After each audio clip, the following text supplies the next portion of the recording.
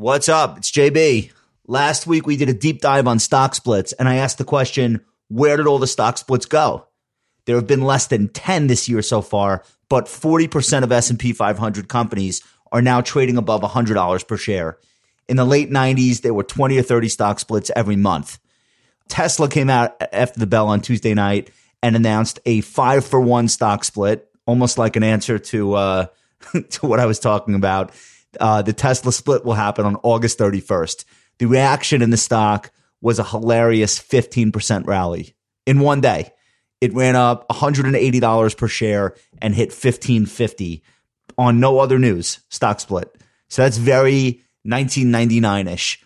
When you ask yourself, is this investors being stupid, saying the company is now 15% more valuable because they're just cutting more slices of the same cake?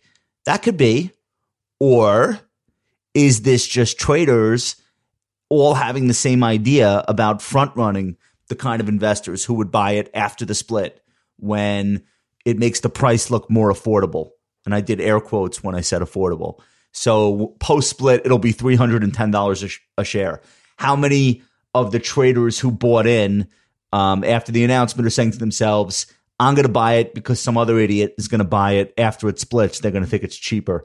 It's not so stupid because that actually has happened many times. It happened with Apple when they did the 7-for-1 split 6 years ago, which we talked about. You know, people saw, oh, wait, Apple's back at 100. I'm buying it now. I didn't want to pay $680 for it, but I'm happy to pay, $110 for it or whatever. So I don't know. Maybe everyone is playing the greater fool game.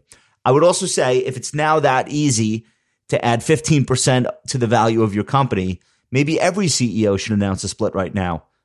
Are there enough ass clowns in this market today to keep it going? Should NVIDIA announce a split? Shopify? Microsoft? Alphabet? Amazon? Maybe we just go straight to the middleman and have SPY do a split. Save us all the aggravation. It's getting sillier by the minute.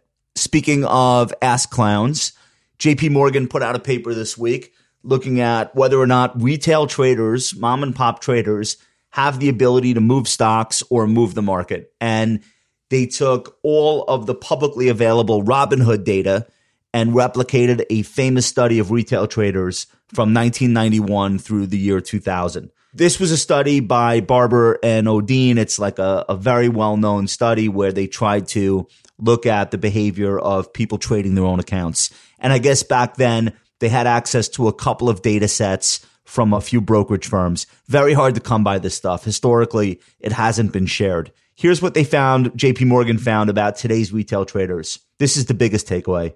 Today's retail traders are exactly the same in behavior as their parents were in the 1990s. There is no difference in the way they act and the stocks they buy and the reasons why they buy those stocks. It's the same thing. So the apps are different, the websites are different, the tools are different, but it's no different in terms of like, what are they doing? So JP Morgan found that the Robinhood kids, like the traders of the previous generation, were most likely to buy stocks that have the following three traits. One, stocks that are in the news. So JP Morgan used Dow Jones Newswire headlines to quantify that. Two, they buy stocks that are experiencing abnormally high volume relative to their previous average volume. So in other words, these are the stocks that all of a sudden there's a lot of activity happening with. These are the stocks that everyone is buzzing about, and that attracts more people to talk about them and by extension end up buying or selling them. And then three, Robinhood traders tend to buy stocks that have recently posted extreme returns. This is obvious. So it's the recency bias. Big moves in the market, especially to the upside, attract a crowd of traders like a fireworks show attracts an audience on the 4th of July. So JP Morgan then asked the question, well, what happens if you buy the stocks that become held by the highest amount of Robinhood accounts? So in other words, they don't actually have dollar figure data. They can't tell you how much money Robinhood traders have put into these stocks. They can just tell you the number of accounts that own them. And I guess they use that as a proxy for popularity. So if they have the number of accounts at Robinhood that are buying a stock, then they say, well, what happens to the price, right? Like, do these stocks outperform, underperform? It turns out that over the following week, when a stock joins that Robinhood list of the most owned stocks, it does better than the overall market, right? Momentum feeding on itself. But then past a week, that effect starts to fade. And they looked 1 year later, and there's no discernible difference between a stock that was on the Robinhood most popular list or any other stock. So two things about this. The first is that hedge funds have already been downloading this data and trading on it. So they were either riding the wave or they were fading it, like trading against it. But either way, this is now an already very old game. The second thing is that Robinhood has already announced they're going to take this data away from the public eye. They're going to stop sharing their data feed with RobinTrack, for example, which is one of the sites people use to see activity on the app. So I hope it was fun while it lasted. I have a packed show for you today. We're going to start with Dr. Ed Yardeni laying out the possibility for a roaring 2020's decade. A lot of the key ingredients are in place for things to go absolutely bonkers when the economy reopens. Then we're going to play What Are Your Thoughts with Batnick again. We're going to get into all the biggest topics on the street this week. We cover so much stuff there. But first, before we get into any of that, let's play the theme song. Welcome to the Compound Show with downtown Josh Brown. Josh is the CEO of Ritholtz Wealth Management. All opinions expressed by Josh or any podcast guest are solely their own opinions and do not reflect the opinion of Ritholtz Wealth Management. This podcast is for informational purposes only and should not be relied upon for investment decisions. Clients of Ritholtz Wealth Management may maintain positions in the securities discussed in this podcast. As World War I came to an end, the Spanish flu pandemic of 1918 raced around the globe, infecting as many as 500 million people and killing an estimated 50 million. Shortly after it ran its course, the United States experienced one of the biggest booms in history, the Roaring '20s. Dr. Ed Yardeni is the president of Yardeni Research. He served as a chief strategist on Wall Street, as an economist on both the New York Fed and the Treasury. He's been writing about the parallels and contrasts between the 1920s and the 2020s, and I've asked him to come on and talk to us about it. Ed, thanks so much for coming on the show. I really appreciate it. Thanks, Josh. Okay. So, and I should mention also, you've got a new book this year, Fed Watching for Fun and Profit, a primer for investors. How's that been going? Very well. I put it on Amazon at the beginning of March, and I immediately regretted not writing a book on viruses instead. But that's your next book. A couple of weeks later, on March 23rd, the Fed came in with what I call QE forever. And everybody started talking about don't fight the Fed. So the book's done extremely well because people do want to go back and kind of study what the Fed has done in the past and why they're so important. Okay. We'll link to that in the show notes for sure. So if people aren't aware of it, they can go pick that up. I didn't get my copy, so I'll have to go get a copy. All right. Okay. So I loved what you wrote, I guess, over the weekend. You were talking about the fact that good times follow bad times. I don't think anyone would argue that we're in anything but bad times right now, even though the price action in the stock market may not fully reflect it, or at least not yet. It's as bad of a time as I've ever seen. And I lived in New York during 9/11, and I'm no spring chicken. And I know you've seen a lot, more than I have. But I don't ever remember anything like this. But I think it's an important message. And one of the things that I thought you did really well was just walk people through a very brief history of the 1920s, which came after that pandemic period. And so I want to ask you, people in their wildest dreams living through 1918 probably never could have predicted all of the advances that would have come along very shortly after that horrendous moment in time. You agree with that? Absolutely. Look, we all have a tendency to believe that we live in unprecedented times. And maybe that's because many of us don't spend enough time reading history. But there is a precedent for what we're going through now. I mean, there have been global pandemics before, but one of the worst ones was the Spanish flu in 1918. And that was caused by and dramatically exacerbated probably by soldiers coming back from the trenches. They were all sick. They were all frail. They were very vulnerable to diseases. And so whatever came together, it was all horrible. And as you said, hundreds of millions of people were infected and 50 million people died. So it was a nightmare. And back then, the world population was 1.8 billion. Today, it's 7.5 billion. And so far, we've had 20 million cases and 735,000 deaths around the world. So it pales by comparison. It was unprecedented times, World War I followed by the Spanish flu pandemic.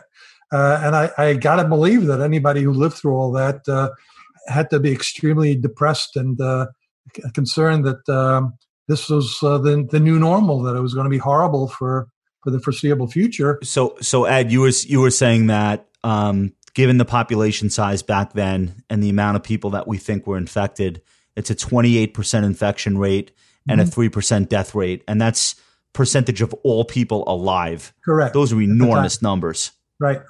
Yeah, and we're much smaller numbers on a relative basis for sure. And even on an absolute basis, 500 million people infected back then, 20 million so far, and 50 million people died back then, and 735,000 have died so far in this pandemic. But we all feel terrible. I mean, it is a horrible time for all of us, that are living through all this.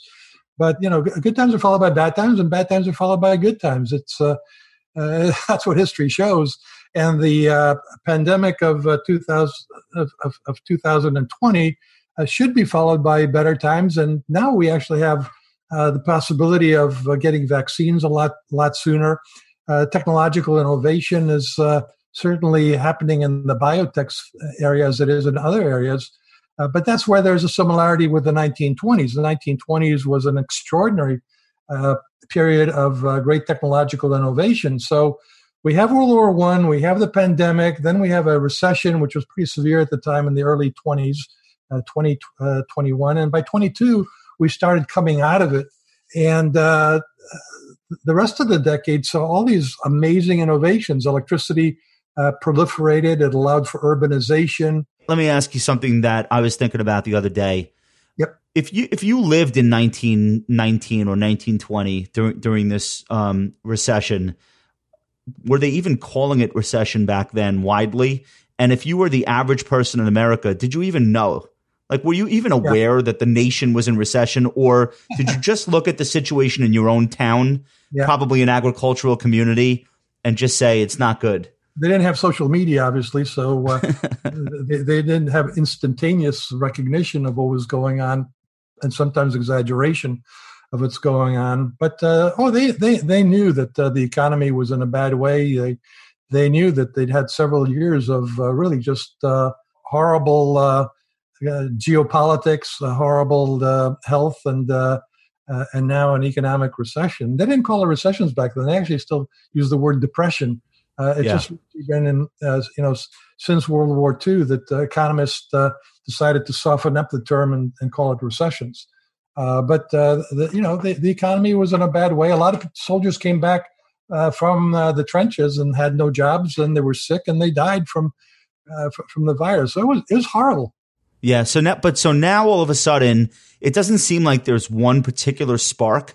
I think electricity, if you had to point to one thing, maybe was the biggest the biggest reason for the boom. But why don't you walk us through some of the stuff you were writing about, autos, electricity, et cetera? Well, yeah, back then electricity was a big deal. So was actually improved plumbing, which allowed for urbanization. And for example, in 1920, 51% of the U.S. population lived in cities. That's up from only 23% in 1870. And that couldn't have happened without very important improvements in urban water supply systems, sewer systems. And it couldn't have happened without electricity, allowing people to have all sorts of appliances, including lighting, of course. But it wasn't just electricity and plumbing. It was also the cars. Henry Ford built the Model T from 1908 to 1927. It was the first car invented. It was extremely popular and allowed people to to travel further than before. By the way, somewhere along the way, we also invented the traffic light, because up to then, people were kind of like running each other over and crashing into each other. So there are all these kind of, innovations that you never think about. Well, where did this come from, and when did they start? I mean, just how about food? I mean, people used to eat stuff that they bought at just open air markets. I don't know if it was as bad as some of these open air markets that we have now, causing us some grief in China, but they were bad. A lot of the food was just bad. But then refrigerated carbs came along the way, refrigerators in the homes, and then we had all this processed food that maybe is. Yeah, there's a Steinbeck novel, East of Eden, right? And I don't know if you remember the father. Toward the end of the book, he starts inventing the refrigerated rail car. Yeah, that was a huge. And he's going to send vegetables and fruits from the San Joaquin Valley in California all the way to Boston, so that people can eat lettuce in the winter. And that's like a huge innovation that they're working on then. Well, look, I don't know for sure that the innovations, the technologies that we know exist today and that are going to proliferate are going to be as big a deal as electricity, even as just simple plumbing. But they certainly could be. I mean, we're spending billions of dollars right now on a vaccine, and that's kind of a Manhattan project. The Manhattan Project was a tremendous effort to build an atom bomb. Well, now we're spending billions of dollars to build bombs that can destroy vaccines. And we may very well come up with a technology that allows us to expedite vaccine creation next time we have another virus that we just don't have an immediate solution for. So the healthcare front seems to be one area where we could see a tremendous amount of progress resulting from this. So bad news, kind of setting the stage for good news. But we also know about all these other technologies. Look, it's conceivable that because of the virus, more people will decide that they don't want to. We may get de-urbanization, if there is such a word. That people decide they want to move back. More people want to move to the suburbs and to rural areas. That could obviously be a big boom for housing and appliances and furniture. So that could actually stimulate a lot of economic growth. And then cars. I mean, people are going to need more cars if they move to the burbs and to rural areas. And we are certainly in the cusp of having a radical technological change in the auto market with electric vehicles and autonomous driving vehicles. So that's a tremendous amount of potential demand for housing and autos that could create the roaring 2020s. Yeah, so I want to go back to that because one of the points that you make is how it's not just that one technology comes along like the automobile. It's all of the things that then get layered on top of that produce a boom. So this is you say when people went out and about in their Model Ts, they got hungry. Their options were few, but the first fast food chain opens its doors in 1919. That's A&W. And then White Castle comes along in 1921 with the hamburger stand. And then Howard Johnson's, which I guess would be like a diner today, 1925. So that's like one of those things, quick service restaurant, would not have come along if there weren't a need for it produced by that prior technology. You do the same thing with Montgomery Ward and Sears, the catalogs fulfilling 100,000 orders a day, which then precipitates the need for a parcel post and people who will deliver packages. Correct. So you're saying that we could see a version of that in the decade to come if we de-urbanized, for example. Then all of a sudden people that were taking mass transit into the city, they're going to need a different way to get around, and maybe that's autonomous electric vehicles, et cetera. Sure. And look, there's already discussions going on about taking some of these vacant malls or mall spaces and converting them into fulfillment centers by the online retailers. So we're pretty inventive, and when people get really depressed about the future, obviously there's problems that are causing that concern. And what always seems to save the day is technological innovation. Technology comes and solves problems, and it solved lots of problems in the 1920s. And again, if people are urbanizing at a rapid pace, technology solved the problem of how do you make that comfortable for them, and how do you keep that process going? So I love this quote, and you included it here, and it's from your book in 2018, which was an autobiography right. of your career. But I want to do the whole quote, and because I think it's so important. You know, a lot of people think about economics and they think about scarcity, and you look at it the other way. And I always have too. I couldn't put it into as eloquent of a statement as this, though. This is Dr. Ed Yardeni. Quote: "Economics is about using technology to increase everyone's standard of living.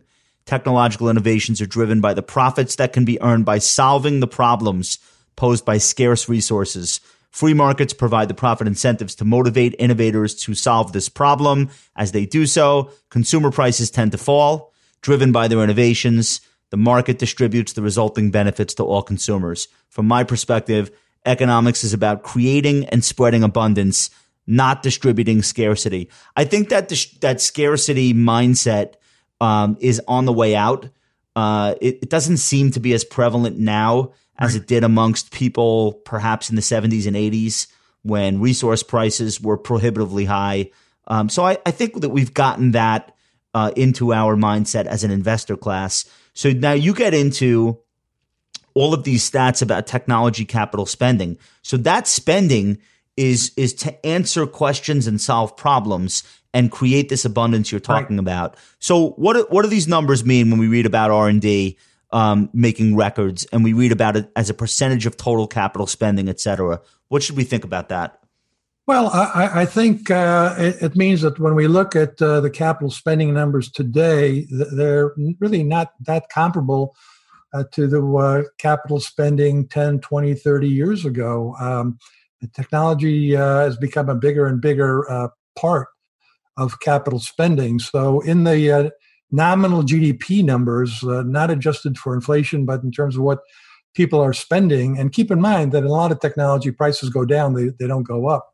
Right. But high-tech spending on IT equipment, software, and R&D rose to a record $1.3 trillion during the second quarter of this year. Now, that's at an annual rate, but that's the way we usually look at it. In a crisis, we're producing a record tech spend. Correct. And so important. Well, it's very important. And obviously, technology companies have provided us with lots of hardware and software that has been very helpful in getting through this crisis for most of us, especially those of us who are fortunate enough to be able to work from home, to use Zoom technology and the like. But the bottom line is in the second quarter that high-tech spending, including, again, equipment, software, and R&D, accounted for 50% of total capital spending, all-time record high. And by the way, that may actually be a lowball numbers because there's a lot of industrial equipment that embodies a lot of technological innovations within the machine. So I would say that we're looking at a record amount of capital spending being attributable to technology. And technologies, I think, is going to lead to more productivity, and more productivity leads to more prosperity. Productivity is really what drives inflation-adjusted wages. And so I think that's another reason to think that like the 1920s, the 2020s could see tremendous improvements in standards of living. So when Americans spend 50.1% of total capital spending in nominal GDP terms, when they do that, most of that money finds its way into the U.S. economy because there's mostly U.S. tech giants are the recipients of that spending. To a large extent, that's absolutely correct. Yes. I mean, one of the areas where we excel is technology for sure. So that goes a long way to explaining why the S&P 500 and the NASDAQ are where they are. Absolutely. Okay. And we're very fortunate to have that technology component to our markets versus other global markets. It's not good luck. It's just a matter of free market capitalism. We still have enough of it to create, as you said, mentioned in the quote that of what I said in my book is technology solves problems, and if the market is allowed to operate and create incentives for entrepreneurs to solve those problems with technology, they'll do it. And they'll get rich and make the rest of us feel much better with the technologies that they provide us. But on the other hand, that also tends to create social tension because it does exacerbate income inequality. But look, I think the 2020. But when you have a Manhattan Project-esque search for a vaccine or treatments or both, there is some element of the government sparking a technological boom, for example, in biotech. Correct. So there's a role for both to play, and hopefully they'll work together. Yeah, there always has been a role, and we don't live in an economy of obviously of pure entrepreneurial capitalism. It's it's really a combination of pure entrepreneurial capitalism and crony capitalism, which is big business and big government working together. And also, let's face it, there's clearly socialism in terms of government support and subsidies for incomes. So I did a whole episode about the irony of the Trump administration presiding over the beginning of UBI. Right. And I know there's been social security back to FDR. I understand it's not really the beginning, but it really does feel that the Treasury has created something that will be very hard to take away from my perspective. And I'm curious what you think about the extraordinary payments to taxpayers, direct deposits, the addition of federal unemployment insurance, et cetera. How are we going to pull this back? Do we have UBI now forever? Well, UBI, of course, is universal basic income. And even before the pandemic hit us and before the government provided checks and extra unemployment insurance benefits, there was some discussion of UBI. And it's mostly by technology people wondering, what's the future going to look like when everything's made by robotics and with artificial intelligence? And maybe, the future is now. If you look at Japan is a country where they've kind of run out of workers because of the geriatric demographic profile there. We're all getting older around the world.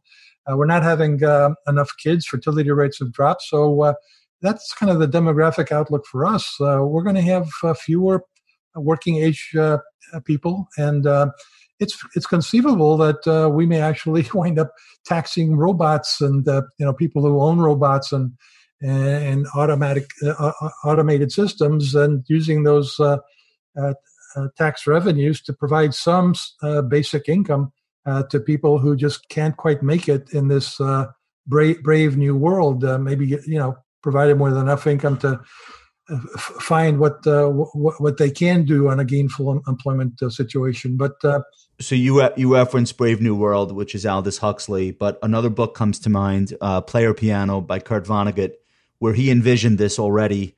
I think he wrote this in the 50s, but he was talking about a society where the robots do everything. They've been trained by humans, and then the humans have been put essentially in villages to sit around all day.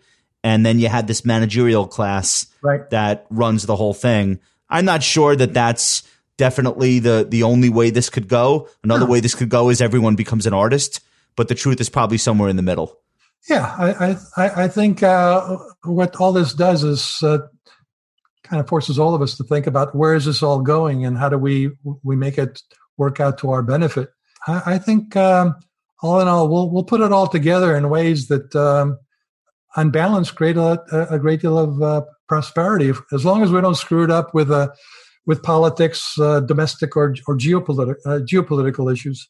So I want to go into now the 2020's, and why don't you tell me what you think is a similar setup? Obviously, the pandemic, and then tell me what you think are some of the differences. And I want the audience to think about whether or not those differences can be overcome and we can have a boom decade. Well, I think in terms of similarities, we've sort of discussed the technological innovations now. Okay, so we have all that now. We have all that down. It's not like this is suddenly happening. We know that there are a lot of technologies that have been developed over the past few years and are just going to really proliferate during the decade ahead. In terms of the differences, I guess the concern is really on the political side. I mean, we have had a president so far, Donald Trump, who has cut taxes and deregulated. And that's very similar to what we saw with Warren Harding and Calvin Coolidge in the 1920s. They were both believers in deregulation and low taxes. However, Trump is has got really no problem with big government. Both Warren Harding and Calvin Coolidge were against big government. But it's here to stay. I mean, that's not going away. It's going to get bigger. We have modern monetary theory, which basically is a manifesto for how fiscal and monetary policy can be used by government to get bigger in our economy, hopefully for our benefit. But I think a big difference is government's much bigger than it was in the 1920s. And whether it's Trump getting another 4 years or Biden being the next president, I think government is here to stay. And free market capitalists might get pretty depressed about that. But, as I said, and as we agree, it's been a mixed economy for a while. And when since both you and I and our audience are interested in the stock market, it's not necessarily bearish for the stock market, this kind of outlook. So you say that Trump may have actually set the stage for bigger deficits, a universal basic income, and the fiscal and monetary excess is championed by advocates of modern monetary theory. So modern monetary theory, we're not going to go into a wormhole on that. Right. I'm sure you have many thoughts. I know it's very controversial, but it's just this idea that deficits aren't particularly important and that we can spend a lot more money, debt fueled money than we originally thought we could. That seems to be the takeaway by both political parties, though, of the pandemic response. Would you agree? Absolutely. And that's a big difference between the 1920s, where conservatism was in vogue, certainly in Washington, and small government was widely embraced as the way we should go. And let the business of Americans is business, is what Calvin Coolidge said. This time around, as you said, I think it's kind of become a standard belief on all sides of the political spectrum that the government's here to stay, and it's probably going to get bigger. So if we do have a roaring 20s, perhaps income growth will keep pace for more Americans than the last time we had a boom, which I suppose was the housing boom, or... once you get into the income inequality, wealth inequality, standard of living issues, it becomes extremely political. I like to start with the data before I start out with a political opinion. And the data actually shows that, since 2008, since the mid-1990s, inflation-adjusted real wages have been increasing about 1% per year. Which is a pretty nice increase in the standard of living. And that's been fairly well distributed. It's just what's happened, and what's so visible is the rich have gotten a lot richer. But everybody else wasn't doing all that badly. And we were doing real well until we got hit by this pandemic, and that just exacerbated income inequality, wealth inequality, and the political partisanship that follows from all that. But I would say, objectively speaking, there's no particular reason why, once this all sorts out and we get over this virus, that the technological-led boom in productivity wouldn't be pretty well distributed, creating prosperity for people on a more equal basis. Even if people end up doing a different job than the one that they were doing prior to the pandemic. Yeah, and not all of those necessarily are writing poems and plays, which is fine if that's what you want to do. But I think, as always before, we found that technological disruption does disrupt a lot of people's lives in terms of their jobs, but it creates a lot new and better opportunities. And I think that'll be the case again. Well, I'm certainly rooting for that to be the outcome. Dr. Ed, really appreciate you coming on the show. We're going to link to your new book and hopefully everyone will go out and buy that. And I think if people want to find your writing more frequently, you've got a way for people to subscribe to your thoughts, or they can go on the website Yardeni.com and sign up for a 4-week trial. There's also blog.yardeni.com, and I'm on LinkedIn quite a bit. Okay, very cool. So we'll link to that. We'll let everyone check that out. Ed, thanks again. I'm so glad you're doing well. So glad Thanks. You continue to write. I learn something every week when I read your stuff. And thanks again for coming on.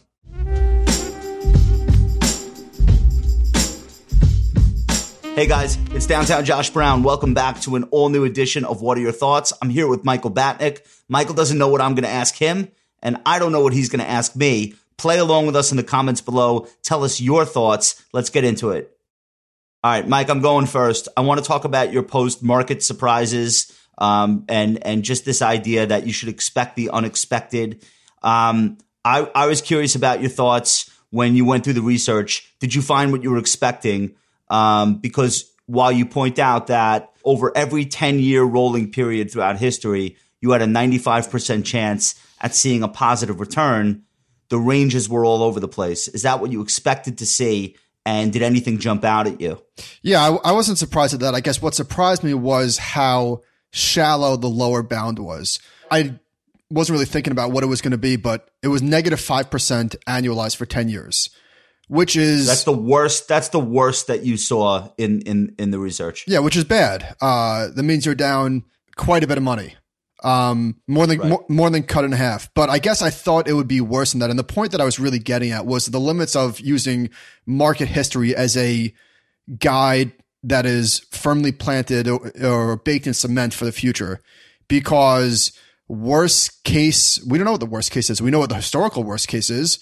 But shit happens all the time that has never happened before. And I think you just got to be prepared for a wide range of outcomes, which is not terribly helpful. But for example, stocks never fell 30% in 5 weeks. So if you were looking at history, what are the odds of that happening? You would say 0. And then it happened.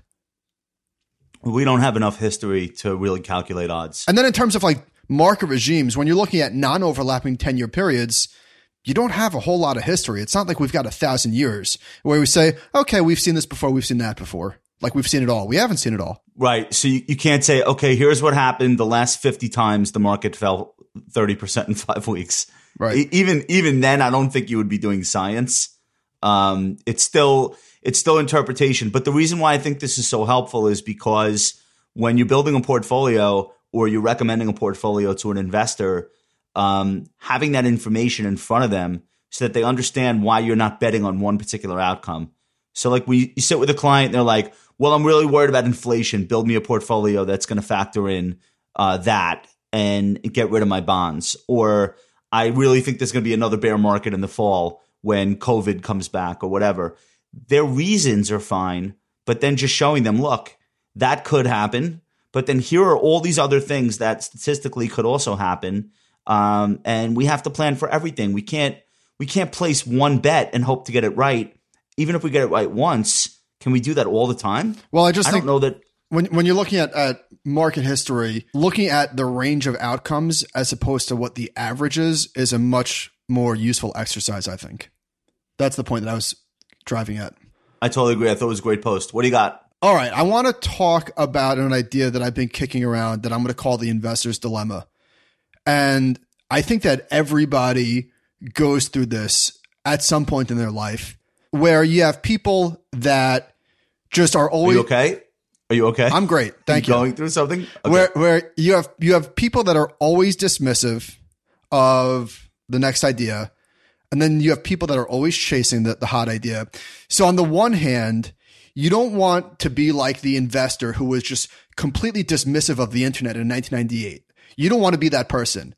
On the other hand, you definitely don't want to be the investor that bought telecom stocks in December of 1999. So How do you balance those two competing ideas, which whether it's cryptocurrency or the hot stocks today or whatever, I mean, there's always something. Can I be honest with you? There's a really simple answer. Stop loss. You seem stunned. Why isn't that the answer? Well, because you say to yourself, I don't think that's. I mean, that's one answer. I don't think it's a great answer. You get stopped out a million times. It's the easiest, right? So I think it's the easy. I think it's the easiest answer. You say to yourself, all right, Shopify. I get it. There are 50 million small businesses in America and Canada. Forget about Europe, Asia. There are 50 million small businesses, and they all want to fight back against Amazon, but they can't obviously do it. So here comes this company that is offering logistics, shipping, fulfillment, the shopping cart on the website, the payment gateway, the email back and forth with customers. Like, this company is going to arm tens of millions of businesses who want to sell and have a competitive e-commerce situation compared to the big guys. This is a brilliant idea. However, it's 40 times sales, whatever.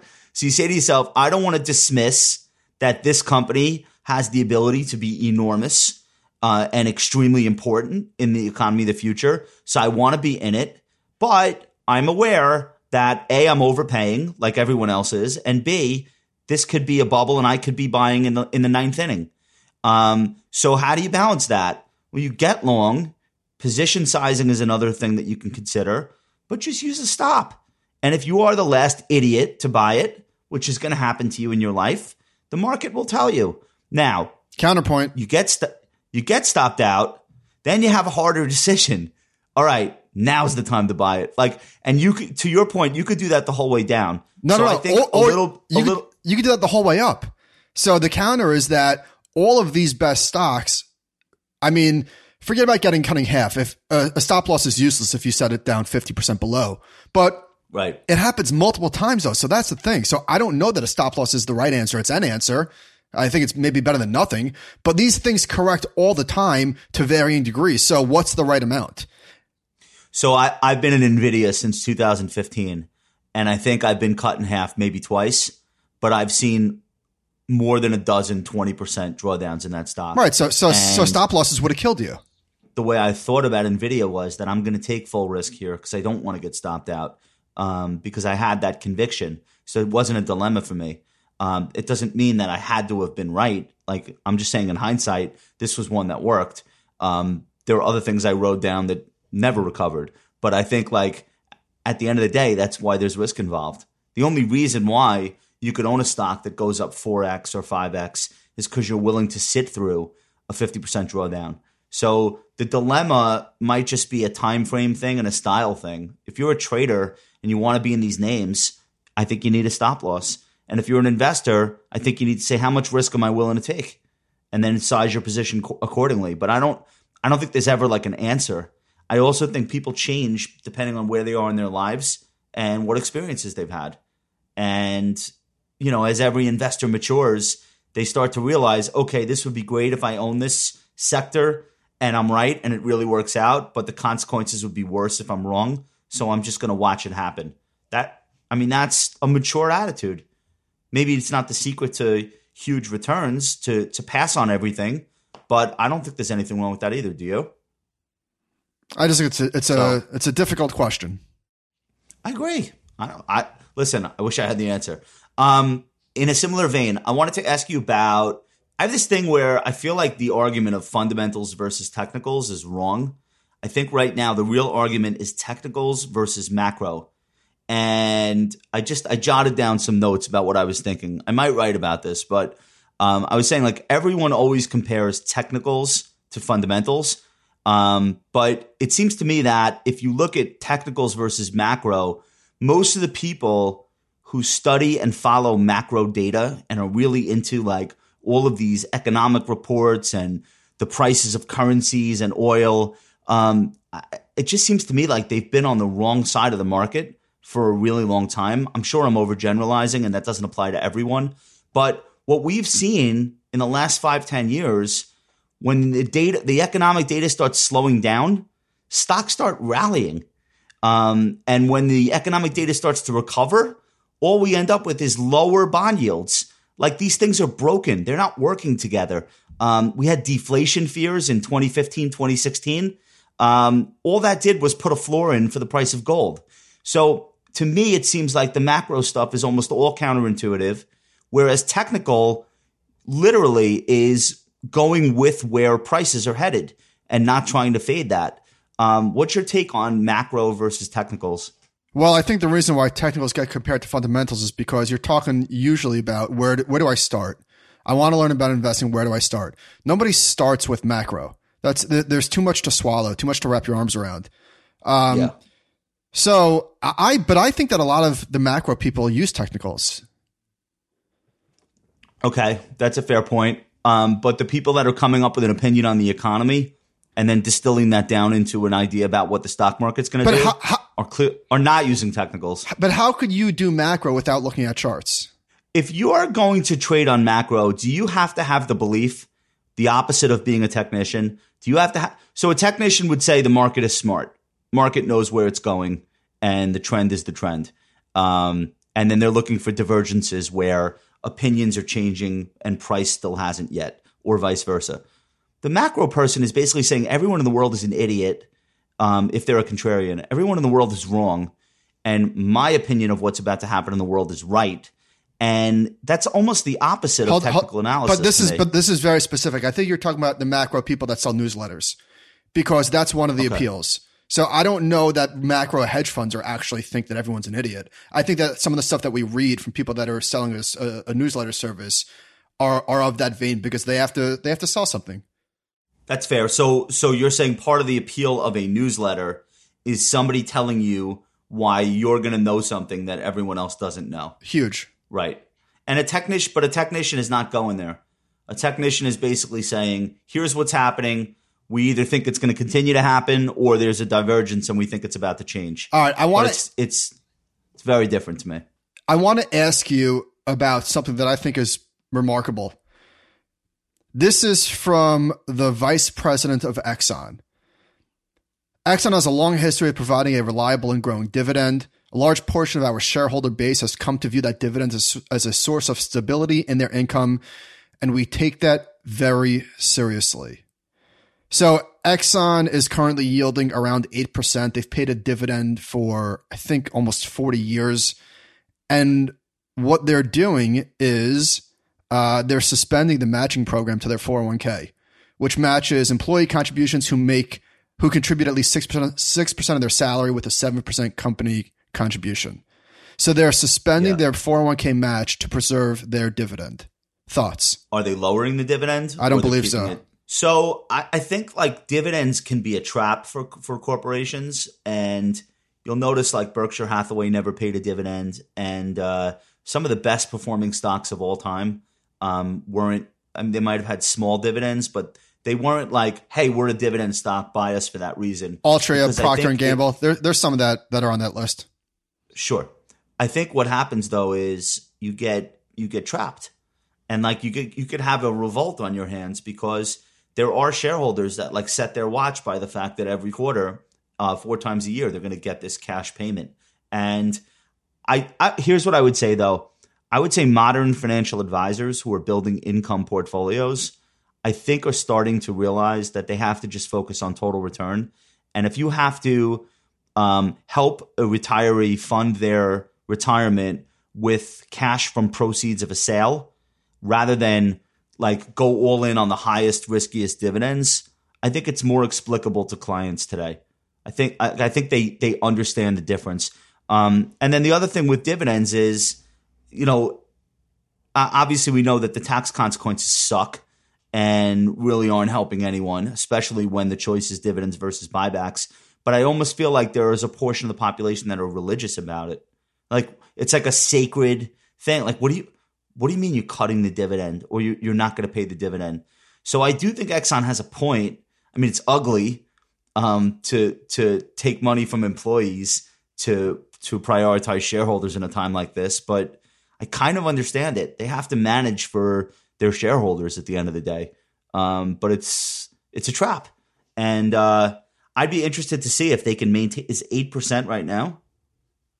I'd be interested to see if they can maintain that for much longer without some change in the dynamics of the oil industry. I bet you they can't. And last thing I would say, when I started in the industry, there was still like 15 or 20 steel stocks.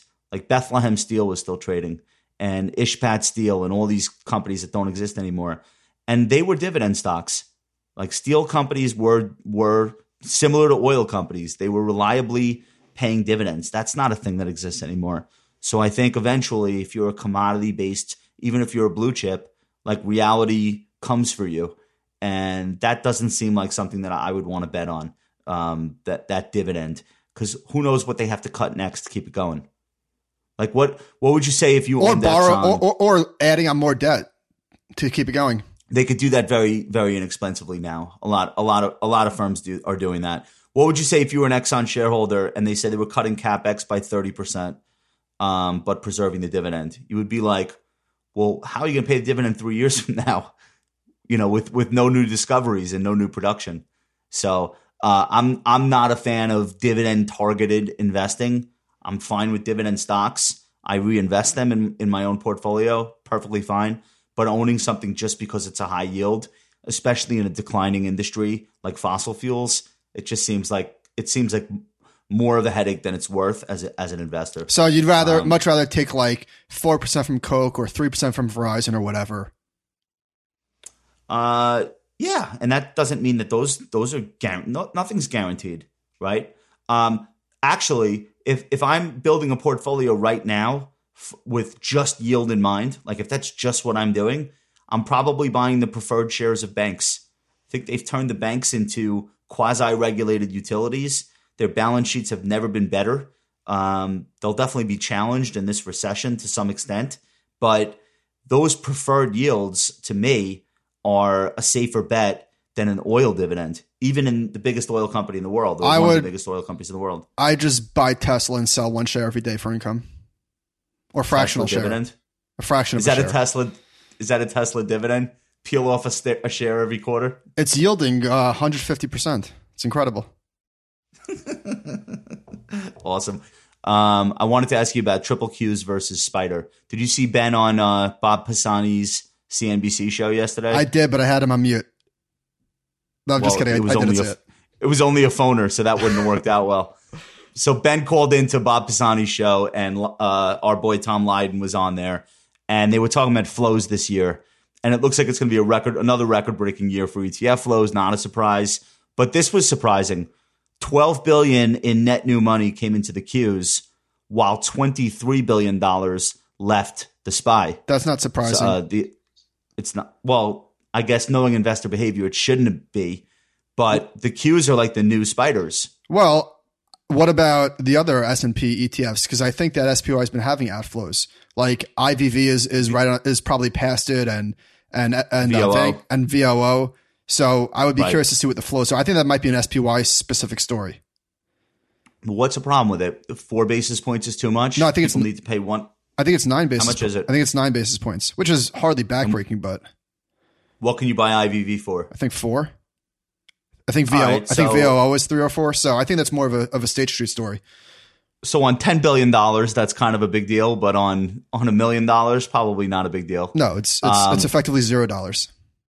So I do think though that the Qs are becoming like a new S&P for certain investors. Now you just say like, I just want the growth segment of the market, and I'm an indexer. I just don't want a portfolio filled with oil stocks and banks because they never do anything to the upside, and they only hurt the portfolio in a down market.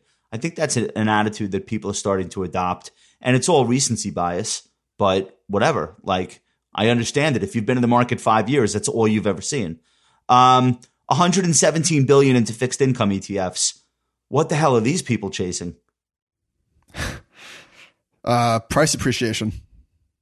On what? They're buying corporate bonds. They're buying treasuries. They're buying treasuries at no yield. Like is that a fear trade? Well, what if this is front running the Fed? Like there was monster flows into HYG relative to the total size of the fund. I think 60% of the total assets of the fund have come in the last 12 months. So I think a lot of this is Fed driven. So the Fed is buying LQD. The Fed is buying investment grade corporate for some reason that I can't really understand. And they're not buying a little bit. No, it doesn't move the needle. Why bother? So for some reason I can't understand, the Fed is buying the bonds of companies that look like they're well financed for the next 100 years. Just shut up and buy. Stop asking questions. I don't really. And then, all right. So you're not surprised at any of the flow data? Not really. What's interesting is that GLD has taken in the most assets over the last 12 months. And I did this thing while we're talking about it. So I looked at the total assets in GLD and IAU, the two biggest gold-backed ETFs, today compared to 2011 at the peak of their price. So in 2011, if you remember, I know you remember, GLD passed SPY and it was the biggest ETF in the world. So right now, GLD. I wrote a post about it that week. Did you?